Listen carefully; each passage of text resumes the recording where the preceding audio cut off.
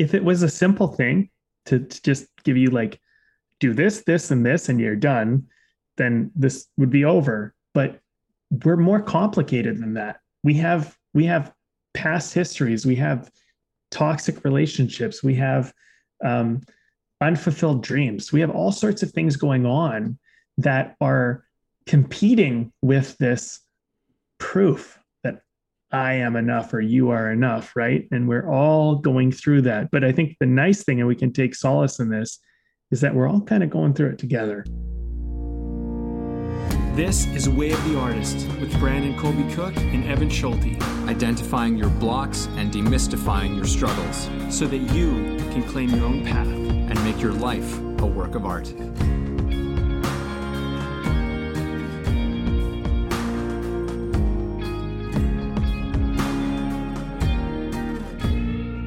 Hey, podcast people, who you are is enough. That's what we're talking about today. We're going to get into it. We're going to talk about this idea, this concept. And actually, the talk that kind of led us up to this was somewhat brief, but very like powerful and on point. And we just kind of, once we got there, we're like, no, this is it. Let's talk about this. Let's just get into it. And the title, it's interesting because when we came up with the title, I was like, maybe we need to think about it. Maybe we need to do more. We need to, and it's like, no, you need, that's enough. Like, and this is I think a challenging concept. And I think everybody faces this, but what if who you are right now is enough? What if everything is enough and you don't need to dress it up? You don't need to do anymore. You don't need to, get all this stuff in place to make it right, to make it perfect. And maybe all of that dressing up is kind of excuses and it's distracting you and it's actually taking you away from what's possible. So, Evan, I'm going to pass it on to you because I feel like you got some things to say too. Oh, yeah, definitely. Once you sort of struck on the whole just, the kind of the phrasing of being enough, I was like, yeah, I'm on board. I'm massively on board. I've talked many times before about, we both come from acting backgrounds, and I studied a technique called Meisner technique, and I learned how to teach it, and I do teach it, and I love it. And one of the big reasons why I love doing it, and this is usually something that I kind of let slip to some of my students a little bit later on after we've had a few classes together, is to say that, what I love about this work that we're doing and that we're engaged in is, for me, it's the practice and recognition that who we are is enough. So,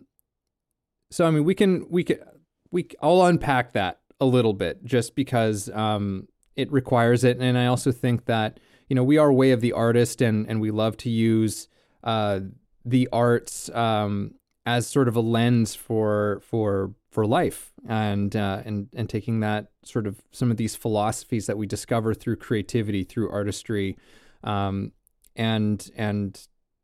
expand that. So let's do that in this moment.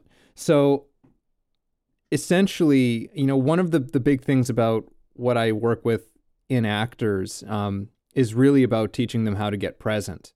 And this is something that, it's thrown around a lot, about like, you got to be more present. And it's like, well, how the fuck do you be more present? And, there are different mindfulness techniques. And in many ways, what I teach resembles a lot of those things.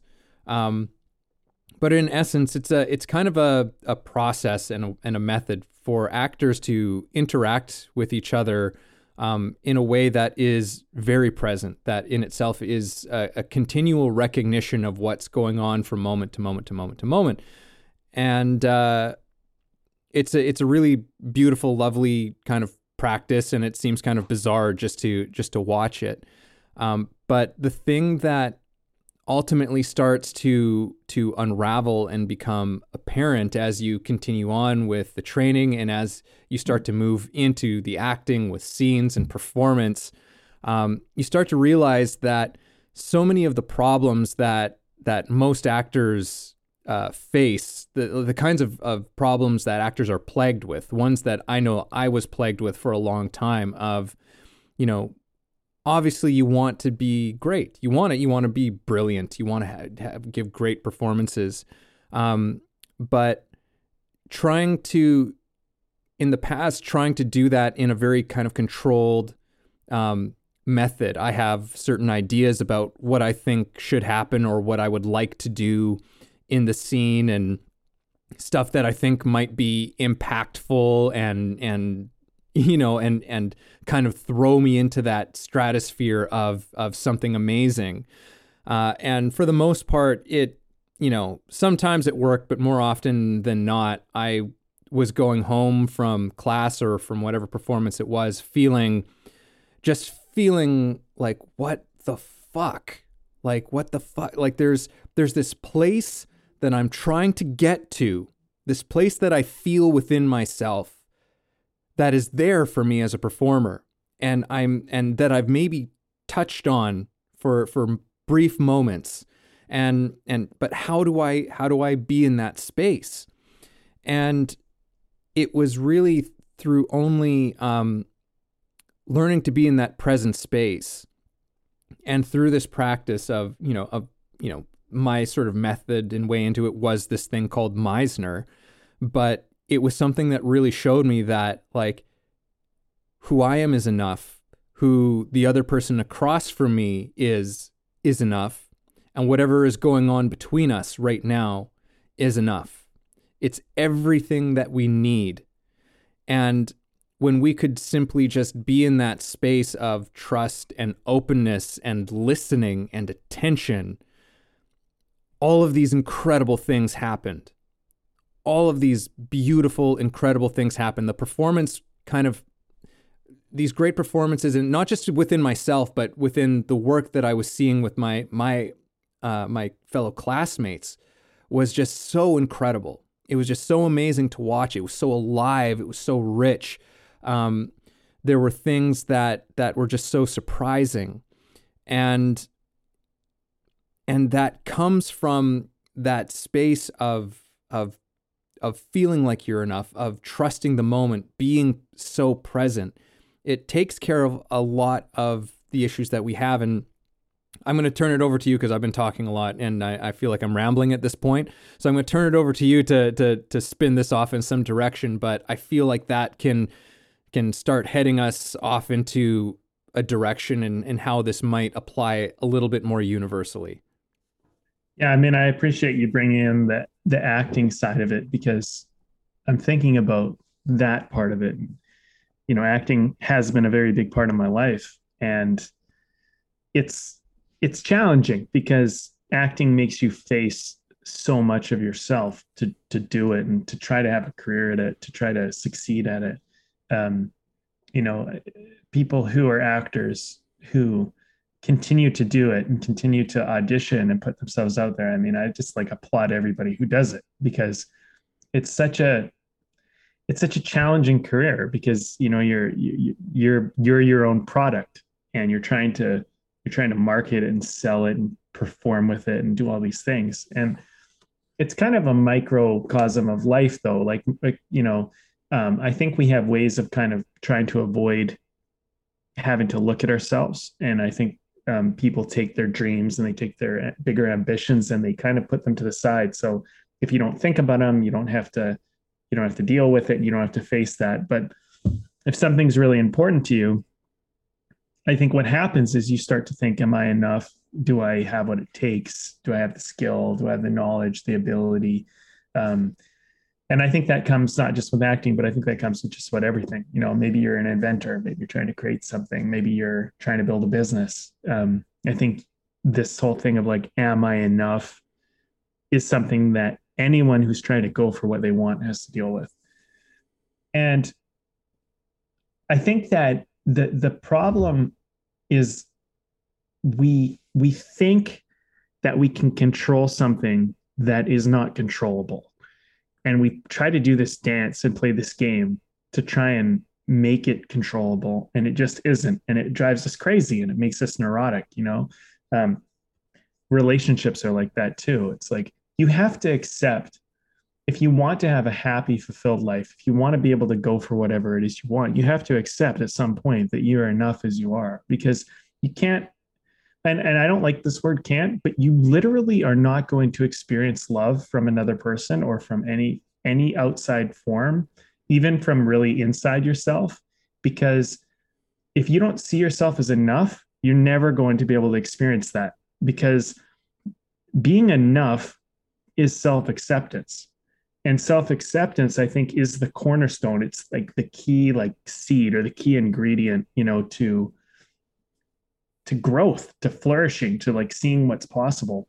And I think that if you want to use this analogy, when you're just a seedling, you're under the dirt and the muck and nobody gives a shit about you because no one can see you and nobody cares.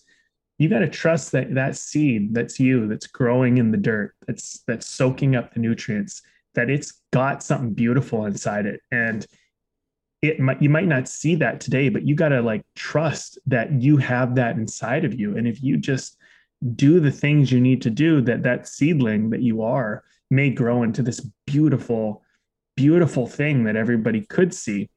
But if you're doing it so that you can grow into what everyone could see, that's kind of the problem, because it's kind of, at the end of the day, really, you need to be like, if you're a seedling or if you're this beautiful flower or tree or whatever the heck you grow into, both are just equally enough. They're equally good enough as they are. And you also have to understand, I want to take this analogy one step further, that when you're the seedling, all you want to be is the flower. But when you're the flower has a whole bunch of new demands that the seedling never saw. And so the problems of the seed never really go away with the flower, but you think that when you become the flower, or you think when you morph from, I'll use another analogy, from the caterpillar to the butterfly, you think you've solved the problem, but that's you. And you will always be with you. And you're not going to like transform and then suddenly be enough. Like, you're going to have the same feeling. So wherever you are, I think that the key thing is you got to be like, okay, well, I am enough as I am. How to get there? Probably more difficult than just saying, do it. And that's what we're going to get into. But maybe that analogy helps kind of set the tone for what we're trying to do here. Yeah. Okay. Well, okay. One other thing, Evan, you said moment to moment, and that's, maybe I want to make sure I mention this. Whatever moment you're in, whatever the moment is, as long as it's honest and truthful, you can work with that. But when you're deceiving the moment, when you're trying to put onto the moment, you're trying to make the moment more than it is or something else, you don't get the richness of what it can be. You rob it of something. And I think that's the kind of the key thing, is like not feeling like you're not enough as this moment is, robs it of something that it really has. And I think that's kind of the thing that I kind of want to set forth as a premise, in this conversation. Mm-hmm. Yeah. Something that's becoming, really evident about this conversation for me is, and this is something that you had mentioned before we started the conversation, was, what are these things that give us this impression, this idea of being not good enough, of what we are doing is not enough. And, I think that to a large degree, we're staring into the face of this thing of comparison. Looking at what others are doing, what others have done. And there's a lot of really cool avenues and threads that we can pull at just in that. But I think just taking a little bit of time to talk about this thing of comparison, which is something that we are always doing. We are always comparing this to that. And there can be some value on practical levels of comparing. But I think that when it comes to the conversation that we're having about, are you good enough? Are we good enough? comparison is such a toxic and dangerous game to start getting involved in. And I actually kind of want to go back into some of the analogies that you were talking about, like as far as, like the flowers or the trees, or, we look at, it's kind of an absurd thing for us to look into nature and think of, things like trees and flowers comparing themselves to each other. It's like it is kind of an absurd thing to think about, because we think, well, no, but of course they're just different things. They're just supposed to be what they are. That thing is supposed to be the flower that it is. That thing's supposed to be the tree that it is. That thing's supposed to be the vine or the bush or the, whatever it is. And you can find that all over the natural world, the tremendous variety that exists. And there's no sense of one being better than the other. And I think that goes for us as people as well. We dishonor ourselves a great degree when we are comparing ourselves and our lives to that of another person. And I think that it takes us further and further away from being able to be aware of what we are called to do, what we are called to sort of blossom into, to borrow off of that metaphor for a little bit longer. But we're getting in the way, we're interfering with the process of who we are when we get into the game of comparison. And I think that that's worth noting. It's a good point. I mean, I think comparison is the path to, like, I this wasn't from me. This is like a saying that's already out there, but it's like the path to depression. It's like the path to all sorts of negatives, right? Just compare yourself to others and you feel like shit, because at the end of the day, there's always going to be somebody who has something that you don't, in some way, more or better. It's like, and you can be like, you can, there can be so much good, but comparison is often about, like, oh, you find the negative, right? And then on the other turn, it's like, by comparing yourself to another and saying, well, I'm better than them because of this, that breeds a whole other negative side of stuff, right? So comparison's just this, it's a really, like, dangerous, like, way to go, Mm-hmm.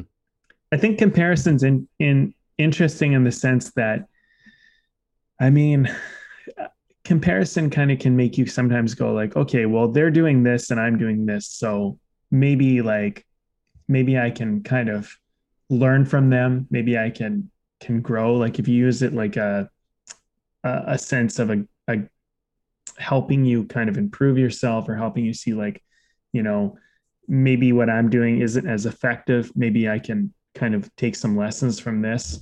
You can use it in a good way, but I think a lot of the time we use it in a not a good way. And I think, like, flowers aren't comparing themselves to each other, but we're comparing them to each other. Like, it's like, oh, I like lilies more than dandelions because lilies are prettier, and like whatever. But again, that's an opinion. It's an opinion, right? And it's like these opinions are just, like, do they work against us? I mean, I think that's the key thing. Like, because your opinion of yourself, right, is, if it's making you not feel good enough, then it's working against you, right? And, like, maybe life isn't about having, like, opinions. It's about acceptance. It's about, like, embracing what is and working with that and working within that. And I mean, I don't know, like, I think it's challenging, right? Because, like, in acting, to go back to that for a second, like, there's other actors and you look at them and you're like, well, they dress this way and I'm only dressed this way, or they look this way and I don't look like them, or they really look the part. Like, what am I doing here? Kind of thing. Like Yeah. all this shit, it all goes through our heads, right? In some form or another. But what we're failing to see when we're doing that is that there might be something in us that, although unusual, although unique, although uncommon, might be the most incredible thing if it was just owned as it was. And the other thing is, it kind of begs the question, like when you think about acting, for example, there's these like stereotypical type of casting roles. And I think that from a business side of view, you're going to get stereotypical casting. You're going to get certain things like that will commonly happen because, they want the audience to not have to think too hard. And there's a certain kind of product service based part of the business, right? And I think art can be like that. It's not art, it's a business, right? That's the business side of it. But sometimes there can be a very unique opportunity, and you just don't know when it's there. And that's why, like, being truthful and being yourself and saying like I'm enough and like going with that, you might find out that there's opportunities that have just been overlooked because you've been too busy comparing yourself, thinking about like, well, this person's more right for it. But what's that based on? It's only based on what you think what you think you've seen. So the art of it, if we go back to that, is the art of it is that you don't know. And you got to kind of trick your mind into, and that's even for acting, like you got to trick your mind into not thinking that what this moment is supposed to be. You need to trick yourself into like, what if it's something that none of us know? What if it's discovered in the moment? And what if your very self is a discovery, that people are waiting to discover, but you're so busy trying to be someone else, comparing yourself to someone else, that no one can ever discover you because you're just trying to be a copy of something, and someone's already that. So you're copying it is not as good. It's a forger of something, right? Yeah. Yeah. And I'm glad that you brought it into this direction, because I think that this is maybe opening up kind of a bit of a sub conversation of this, but I think it's related. In that this is something that we do a lot in I don't know, just as a humanity in our culture. I don't know if it's more a Western world thing or not, but this is something that you can definitely observe having happen a lot. And we'll just continue with the acting thread because we know it well, and it's the easiest sort of metaphor to grab onto. But it's an interesting thing where throughout time, great actors have come along, whether on stage or on screen, and they do things that are just so remarkable, things that performances that just take your breath away, moments that just sort of shock you and stun you in where you sit. And I promise you that those actors in those moments were all in a space of that trust that we're talking about, of it's like, okay, I'm enough. This is enough. Whatever is happening is enough. And in that space, something incredible comes out of it. And then what inevitably happens is that somebody observes that, right? Somebody sees that thing and they're like, oh, how did they do that? And, there's something, I won't say that there's not something honorable about trying to understand how somebody does it, but there's always a certain component that is missed out on, because someone's trying to understand it looking back at it retroactively. You're trying to understand something from memory that was done in a moment, that was done out of an impulse that cannot be recreated, and then trying to somehow find a way to recreate it. And there are certain things you can learn from doing that, but you can never actually do the thing through that process. The only way for that thing to happen again is for there to be that level of attention once again, that sort of abandonment and surrender to that moment, that movement of what is going on. And even then, it won't be quite the same. It'll be something else. But it could be something better, right? It could be something even better. And that's something that you had mentioned before. Yeah. Maybe you should get into that. Sure. I remember what I said, because it's like when we're chasing the past, or we're chasing a moment we had as an actor, for example, or we're chasing some great relationship we had in the past, it makes an assumption that was the best, and that was the best it could ever be. And that's the problem. The assumptions are usually the problem, that these things we're trying to do, the assuming that it is the best doesn't make room for what's possible, doesn't make room for something that could be better. It doesn't make room for something that could be new. And I think that when you look at like movies, for example, we don't necessarily, although we like have the Oscars and things like that, and we compare stuff, we don't really care that one thing is better than the next. We think we do, but we don't. What we care more is that something's new and profound. And the thing is that when a movie is in the Oscars, there's a whole bunch of political shit about that, but like when a lot of the time these movies that we notice, there's something new. There's something about them that has something new for us that makes us kind of go like, wow, that's cool, And some movies, maybe not so much, and some art pieces maybe not so much. But at the end of the day, like movies get made and they get made and they get made. But the thing is like we're often looking for something new. And there's this whole thing in like the movie industry, and I mean, I feel like I know it somewhat well, but like, it's very difficult to make something like something else and have it be held at like super high acclaim.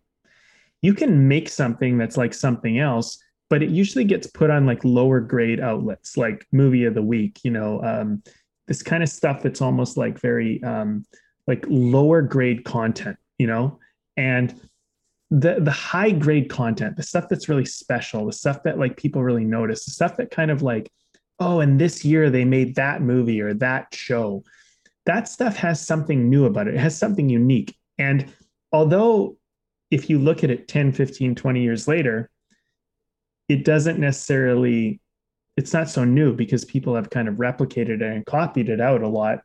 At that time, because it was new, it had a certain kind of freshness to it that like all the other copies don't really have, And I think this is the thing about kind of this talk is like, for example, here's a show. Let me just give an example. There's an HBO show called Oz, which if you watch it, it's super dated. And it's like, man, like shows have gone so much better, in my opinion, than this show. But at the time when Oz came out, which is a show about being life in prison, it was very new. It was very edgy and it was very like one of a kind.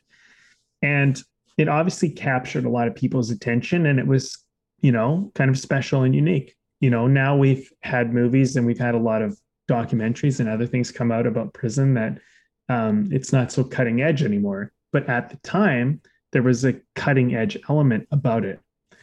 And I think that, kind of accepting that what you're doing is enough gives yourself a chance to like tread new territory. Because just because you haven't seen it before doesn't mean that it's not fucking awesome and incredible and engaging. Yeah. Yeah. All wonderful points, Brandon. Yeah. So yeah, to I think you brought that back around in nice context of I don't know, of what maybe. we're all talking about. No. I think like again, it was sort of a little sort of sub conversation to this, but it's related, because we're talking about like who we are is enough, and kind of what happens when that falls away, when we lose that sense of like, hey, who I'm enough right now, whatever is happening is enough. It's enough for you to respond and do whatever you need to do. Because when we don't think that, that's when we start getting into the game of copying and mimicking, and as I said, that always comes off as being somewhat disingenuous. Like it's something that we pick up on. It's like there's something a little bit disingenuous about this, about what this person's doing, in whatever sphere it's occurring in. We can recognize that. It also becomes a commodity when you copy. It's not a proprietary special thing. It's a copy. It's a commodity. It's like I can get this anywhere and I can get it for cheaper. It's like, don't commoditize yourself. You're a special fucking thing, not because you're better than anyone else, but because you've lived a life and you have a certain experience and you have certain things inside of you that have a certain flavor and combination of elements that make it one of a kind. And the shame is that most people will never share that with the world. I mean, I don't mean to be bleak, and I'm not trying to be, but I think that most people will just never share their true essence with the world. And that's the big shame. Right.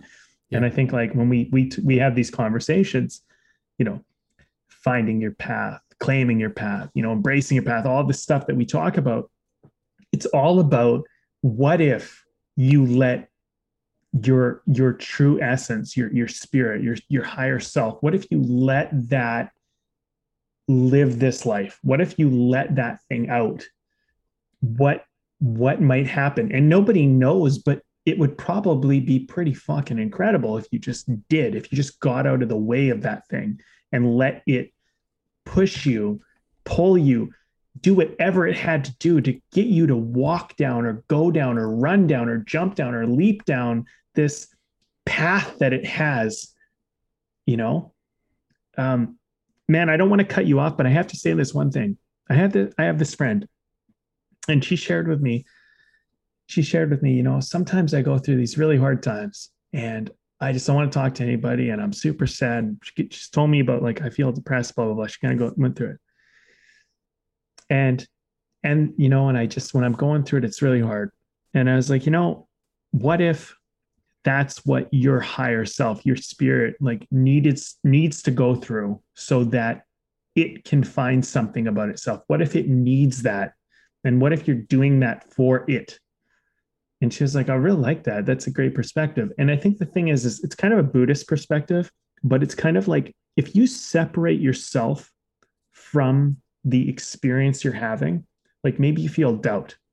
But what if you looked at it like, I'm watching myself experience doubt? Like if you separate yourself from that, if you keep moving yourself away from being in it, you might look at that and go like, there's a wisdom that you're learning. And when you're in it, like when you're in a breakup, it's very hard.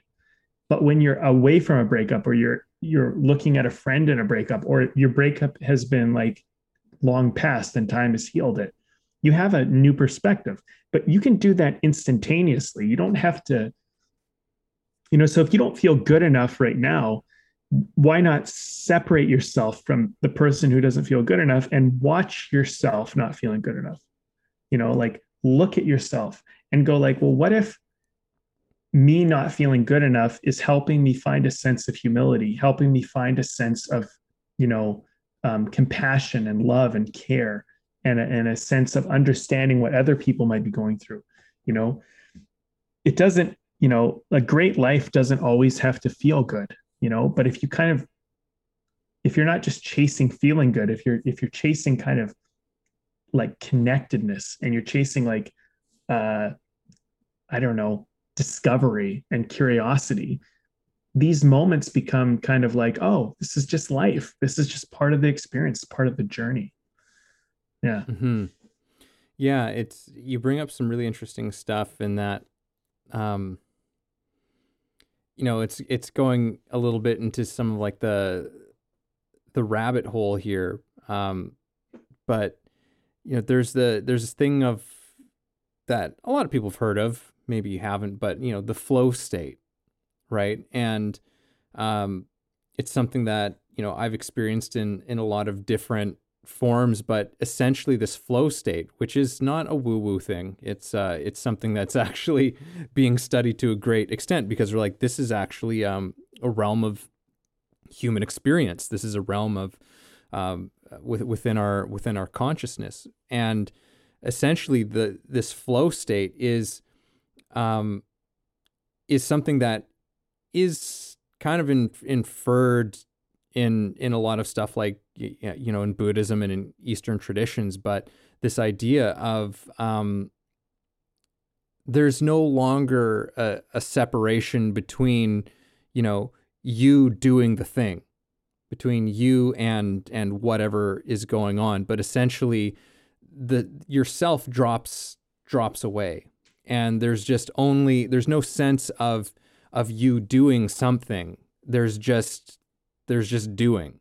There's just the action, and that's sort of that state that that can happen, and it can happen in acting and in sports and things like that. But it's I believe it's that, again, that quality of attention, and in that quality of attention, when there's no sense of me doing this thing, of I have to perform this scene, and it has to be good so that I can feel good about what I did, and and when that whole sense of self-consciousness enters the picture, whatever you're doing becomes very complex, and very confusing to be a part of, because you're searching yourself, you're searching your past experiences, you're searching your memories for solutions to whatever is in front of you right now. And the issue is that the past can never fully meet the present. It's incapable of completely being able to respond to the present moment. So when you can actually just respond to the present moment, memory disappears, but it serves when it's needed to. You know what I mean? So like, as an actor, I can throw myself into a scene. I can throw myself into that situation, and with a sense of like, okay, well, I don't know what's going to happen. I don't know what I'm going to do here. I don't know what the other person's going to do. I can enter into a scene in that way, but I still know my lines. I still know certain things that are occurring within the scene, right? So that stuff doesn't go away, but it's there floating in the background. That isn't something that I have to consciously be drawing upon. It figures itself out to a certain degree. But I think that part of the issue is that we're to go back to this, that I think we're trying to control too much. It's that sense of, because when we try to meet the present full on, you're meeting it. It demands that you meet it with no sense of what's going to happen. Mm-hmm. It means that you have to step into the unknown, and that's something that we've talked about a lot. But I mean, it's something that means that giving up of control, which can be a really intimidating thing to do. And in part, I think because of this whole thing of like being enough. Well, but I don't know if I step into that unknown space if it will be enough. So I need to know that it will be enough. I need to know that I will be enough.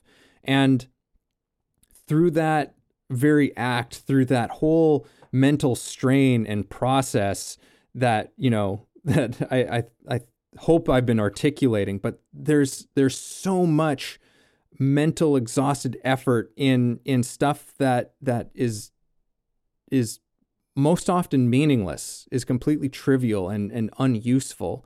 You can't meet that present moment, and not being able to do that, the very thing that you're trying to reach gets further and further away from you.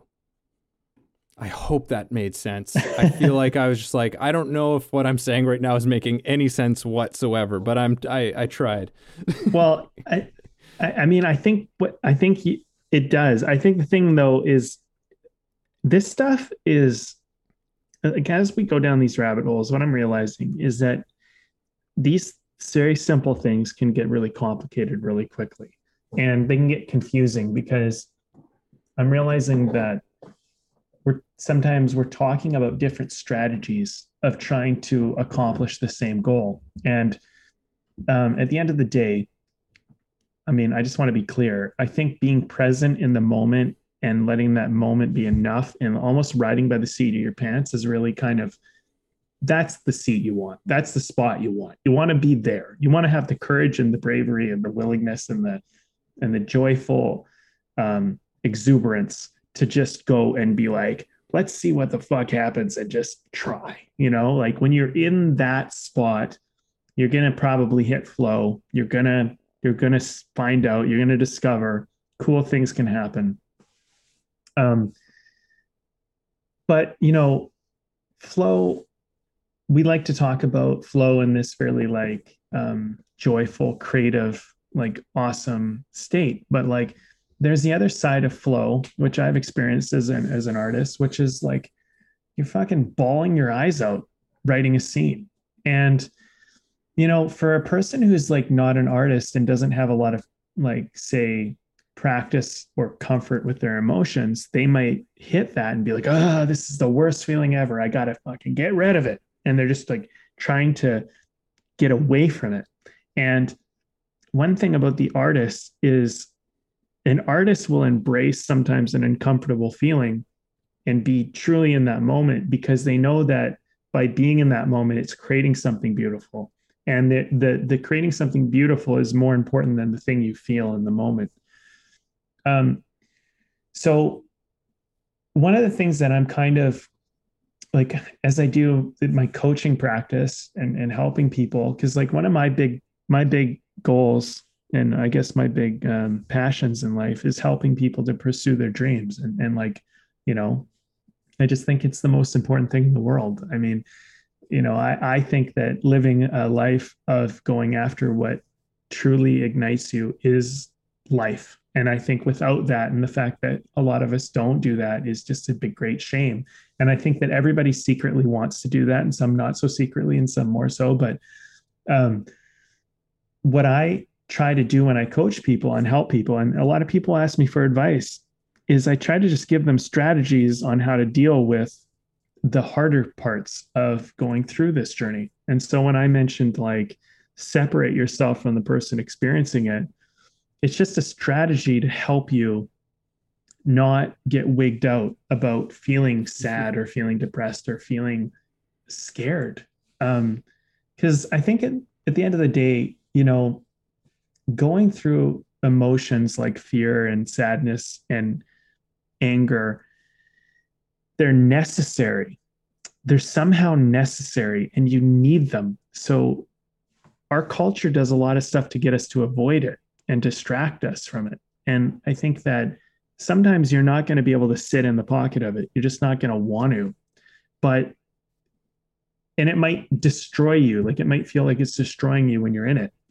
But if you could just accept that you're just experiencing it, like extreme fear like being super scared, it's very rare that you're actually in danger, but the feeling can feel as vivid as though you are.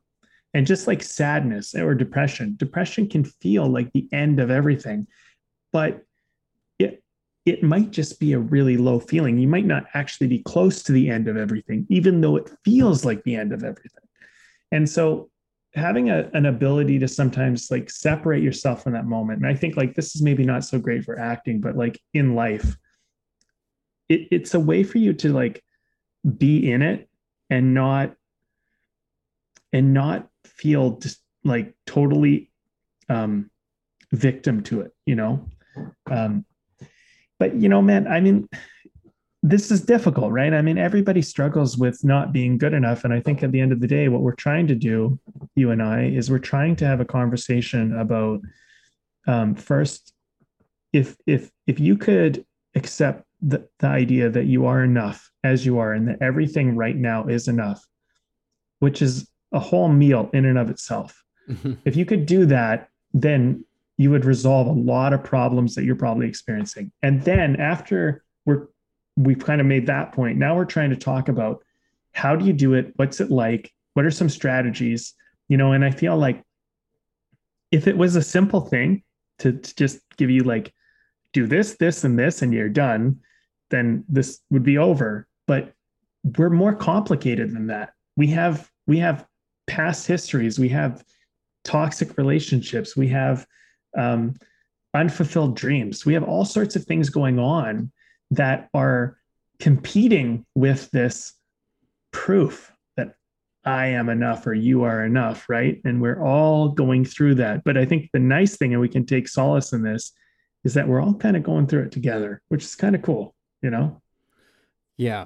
Yeah. Yeah. We're all fighting these battles of, being good enough, feeling worthy, feeling like we're interesting, like we're lovable, like we're, you know, all of this stuff. And there's not an easy, like we're sure as shit not gonna answer the you know, solve this answer for you here and now. I mean, there's been many people far wiser and more enlightened than either of us are, not to our discredit, because we are good enough, you know, but but I mean, it's one of those things that is something that nobody can just tell you. Nobody can just tell you, and then that's enough. Or maybe they can, and that's just the thing that makes you understand it for yourself. But nobody can really give that to you. It's not possible. If it was possible, then, you know, all of the great sages of history, you know, would have snapped us all out of this delusion of not being good enough a long time ago, right? But it's a journey that we all have to take, and you know, we've learned a few things about that, and we're even discussing some of those things in this talk right now of, okay, well, what are these things that keep us from feeling like we are enough? You know, and most of it's bullshit. You know, most of it's a bunch of bullshit that we tell ourselves. It's a bunch of meanings that we've created out of our experiences and our memories and how we've interpreted those things by the conditioning from our parents, our culture, our the whole world. You know, we're conditioned by all of these things, and unfortunately, so much of our conditioning is you're not enough, you're not good enough, you're not smart enough, you're not strong enough, you're not fast enough, you're not talented enough, you're not rich enough. Hell, you're not even poor enough in certain arguments. Yeah. You know what I mean? And I mean, and it's insanity. It's an absolute, it's a world of insanity that we're all that we're all caught up in, that most of us are caught up in. And, you know, by becoming more aware of it, by becoming more aware of the absurdity of this situation that we find ourselves in, of, you know, all of the things that we tell ourselves about who we are, in the context of this not being good enough, that it's all made up. Honestly, it's all a bunch of bullshit. It's an easy thing to say. It's another thing for us to know that and live that as a fact of life. You know what I mean? Like, we can understand this. You know, I think that a lot of people listening to this, like, we can all nod our heads and we can understand it on a sort of intellectual level. It's like, yeah, it is crazy. Like, you know, and we can understand why it's so problematic for us to think this way, why it's so problematic for us to, in fulfilling our dreams and fulfilling the best of our talents and skills, as to, you know, why just allowing ourselves to be enough and to just allow ourselves to respond to the moment and follow what we're being called to and drawn towards. We can see logically and rationally why that's a better way of living our lives, but we still won't do it. Mm-hmm. You know, but maybe, you know, we begin to create some momentum. We begin to create a different story that starts to move us, you know, shift the direction a little bit. That starts to move the poles, you know, that guide our lives and that guide the way that we make decisions in our lives. And, you know, and eventually maybe we stumble into a day where we do finally say, like, hey, I am actually good enough. And that's not just something I say to myself in the mirror in the mornings anymore. You know, that's just the fact of my life now. And now I can get on with living, you know, and letting that take me wherever it's going to take me. And wherever that takes me is enough too. It will be enough. And yeah, we bit off a lot to we bit off a lot to chew. I mean, isn't that it though? I mean, isn't that it? You know, so we can get on with this thing, so we can get on with life. You know, like, it's like, how much is just being held up by not feeling good enough? I mean, you don't go for the person that you really want. You don't do the things you really want. You don't live the way you really want, because, you know, why don't we just get on with it? Why don't we just go for these things, you know? And I think, as I think about this more, it all seems to me like it is a control problem. But when I hear control and the control problem, it's like an ego problem, you know, because you're not who you think you are. And I know that's a fucking another rabbit hole to dive down, but like, you're really not who you think you are. You might think you know who you are, but that's just a series of decisions that have kind of, you know, you've kind of committed yourself to. And sometimes it works, but sometimes it pigeonholes you into something. And I think that, you know, you got to kind of at a certain point just decide, like, look, is this way that I've decided to be who I'm deciding that I am? Like, because you kind of made that. Is it working? And if it's not working, you know, you're enough to be able to change it. And look, I know this because, like,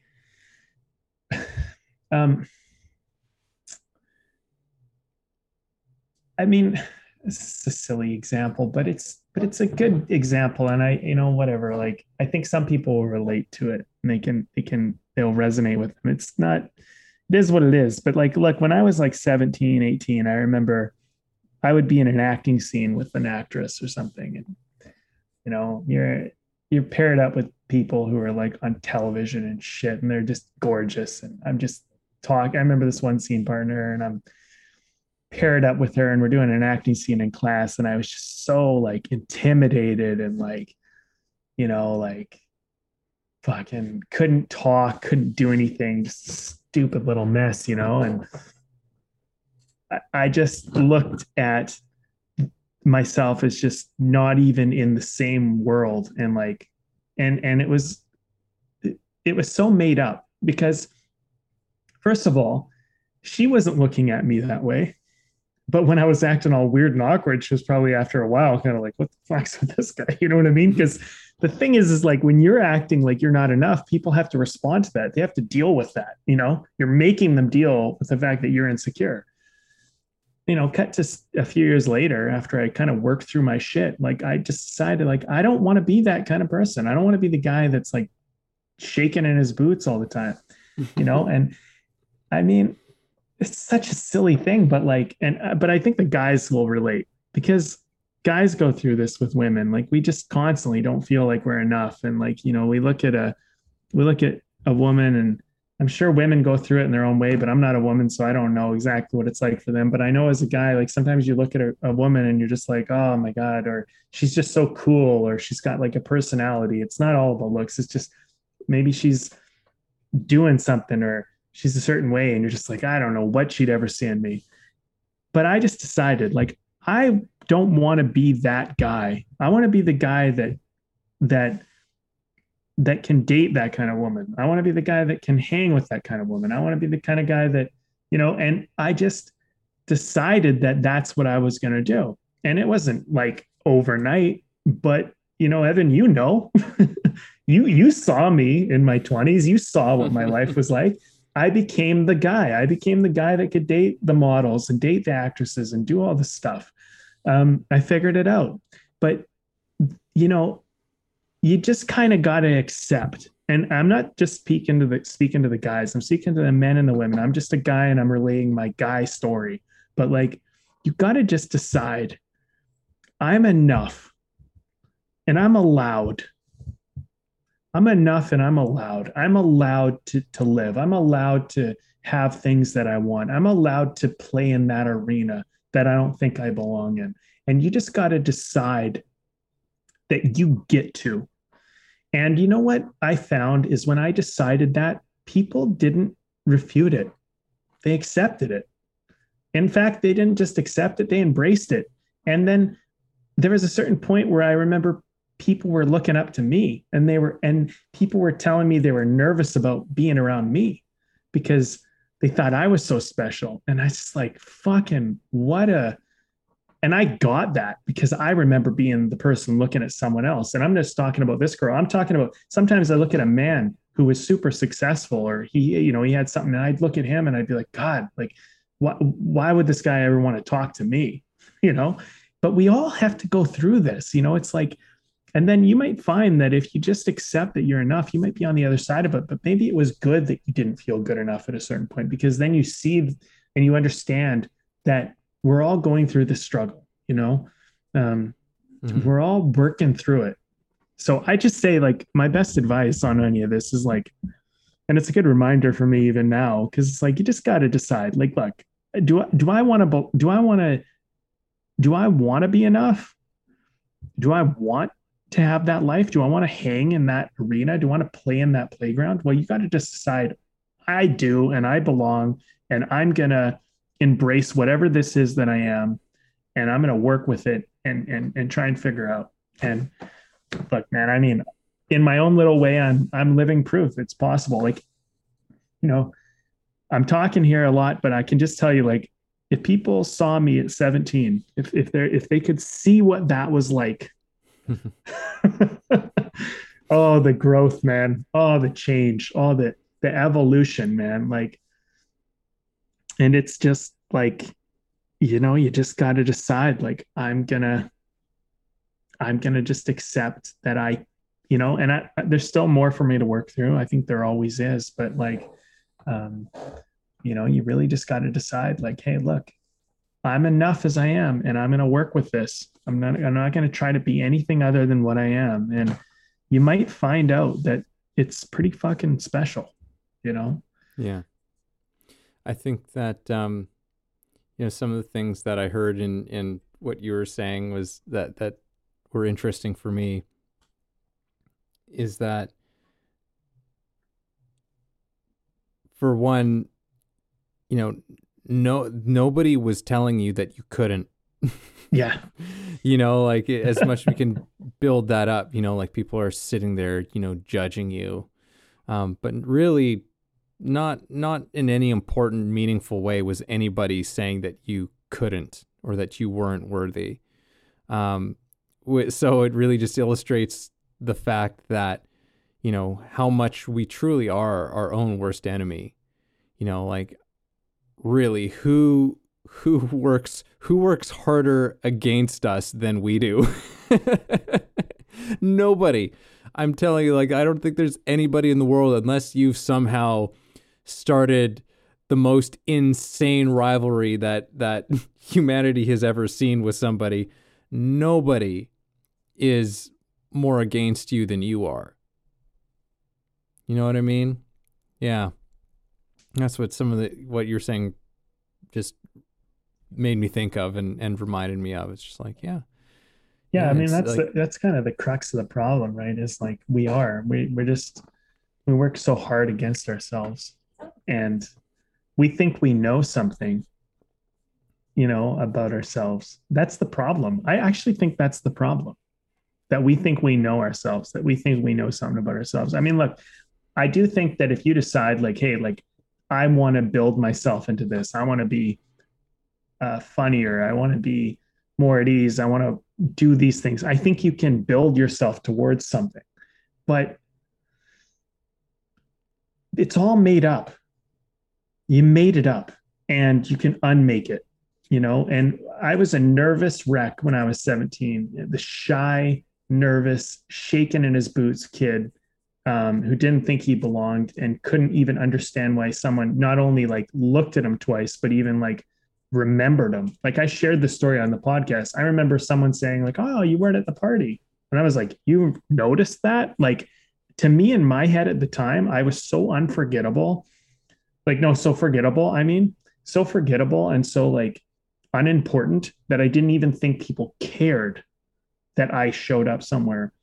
So, not being like, not feeling you're not enough you're making that up. And that's the thing that we got to break down. We got to like take ownership of the fact that, like, look, you made up that you're not enough. You're the one who compared yourself. You're the one that decided, and you can undecide. You can change that. You can decide that you are enough. You can decide that you do matter. You can decide that you are important. And I think that I'm also living proof that if you start acting that way and living that way, you will start to notice that people grant you that. And they probably already were giving it to you, but now you notice it because now you're like, hey, I matter. And then you start to realize, like, people are like, yeah, you do matter. You always did. But,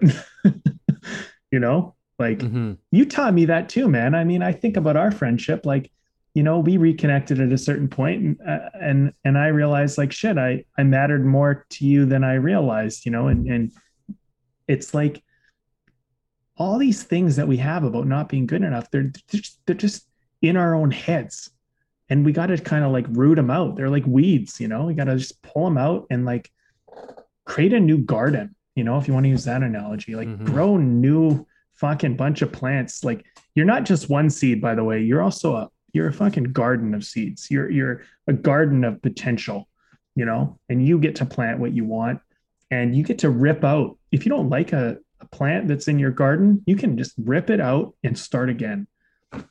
Yeah. You can be like, no, that's fucking over. I'm done with that. I'm not doing that anymore.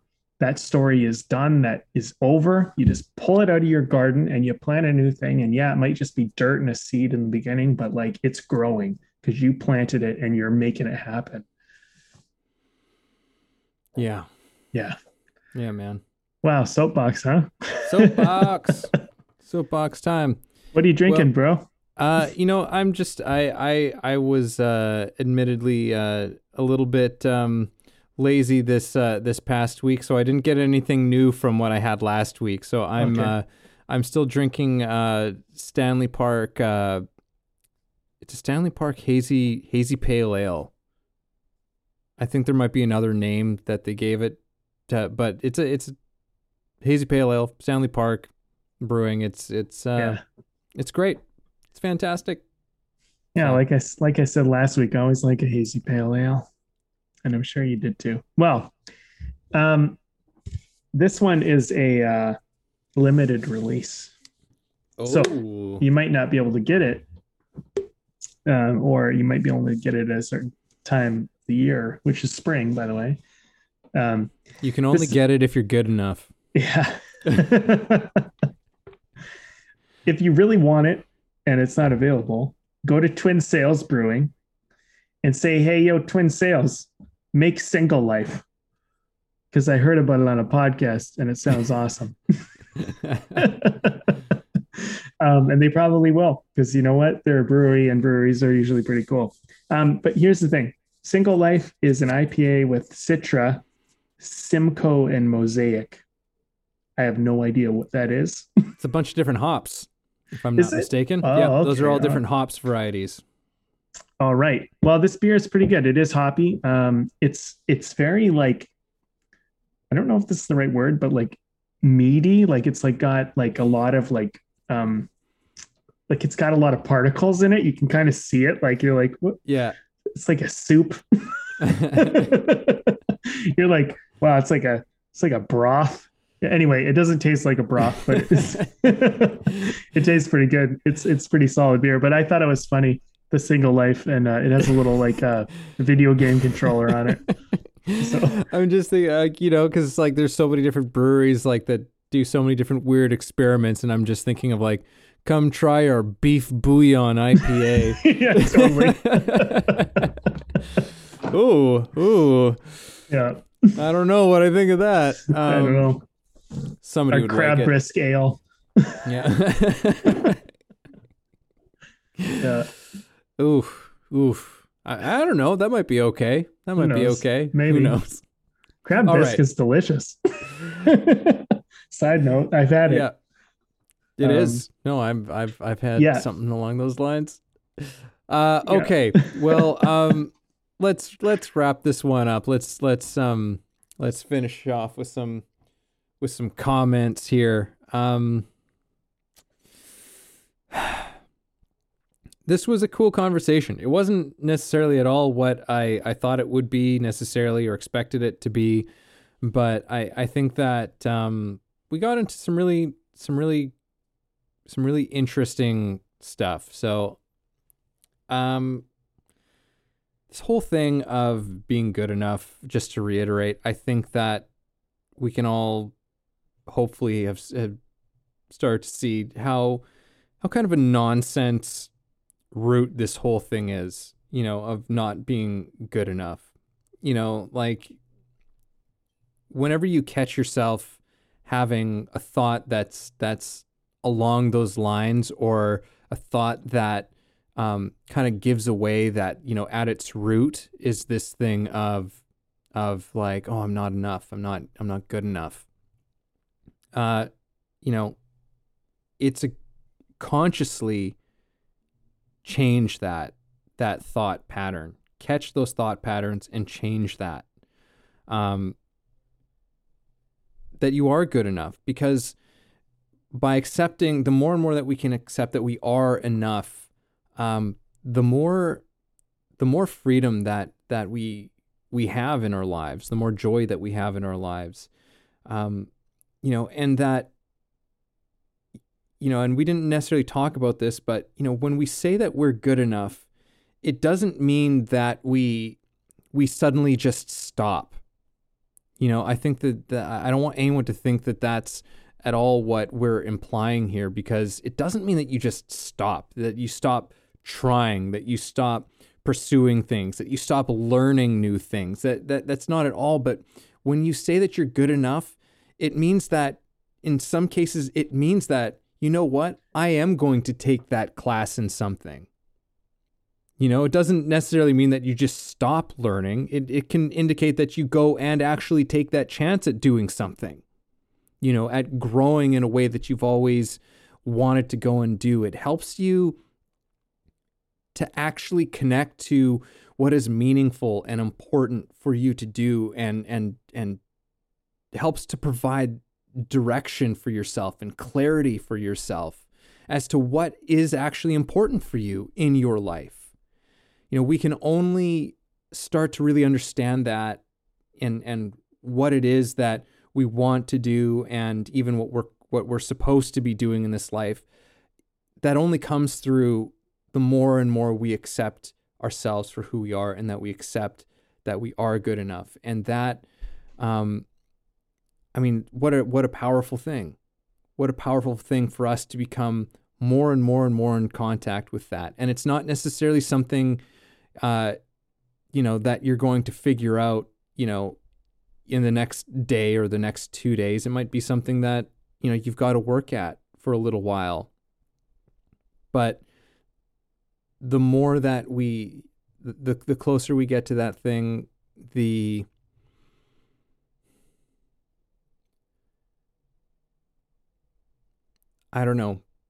closer we get to that thing, I think that it just opens up, our lives to whatever they're supposed to be.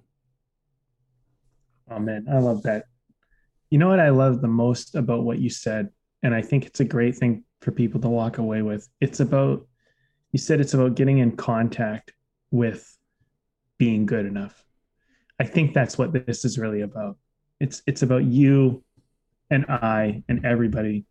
Let's get in contact with what it's like to be enough. And let's start taking action and making decisions from that place. And let's build a relationship with, if we were enough, let's build a relationship with what that would mean, what that would take, what kind of way we would live, how we would conduct ourselves with the premise that we are enough. And being enough doesn't mean that you have to be the best. It doesn't mean that you have to have all the skills. It doesn't mean that you are even in the same arena to compete with the top tier people that you're imagining. It's that you're enough right now for whatever is needed. And that will be enough to get you to the next place, the next place, the next place. And if you just get in contact with what it's like to be enough, to do whatever it is that you want to do and go for it, I think that's the key. So that's a big part of my takeaway just from what you said, and actually now from this whole conversation. I want to kind of put forth an idea that I heard once, and it's stuck with me, which is that it's along the lines of, the greatest shame is not that people go for their dreams and they're not able to achieve them. It's that they never even try. And I think not good enough is what makes you not try.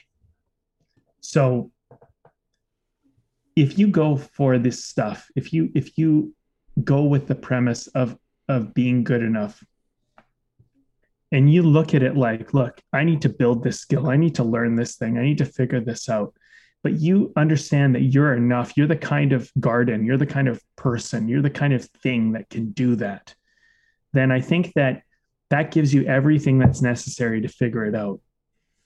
So, maybe we didn't come to some like perfect little answer here with this conversation. Maybe we didn't just solve the problem, but I think it starts with you getting in contact with being good enough, and then looking at it and going, if I build a relationship with being good enough, what would I do?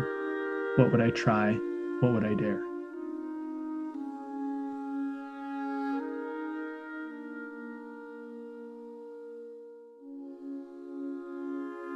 Thanks for listening to the show. If you got something out of this, if you feel it improved your life or your journey in any way, please take a moment to subscribe, leave a review, or share the episode. You can also support us on Patreon, where we have tons of great bonuses. You are the ones that make the show possible and help us to thrive. Thank you for joining us.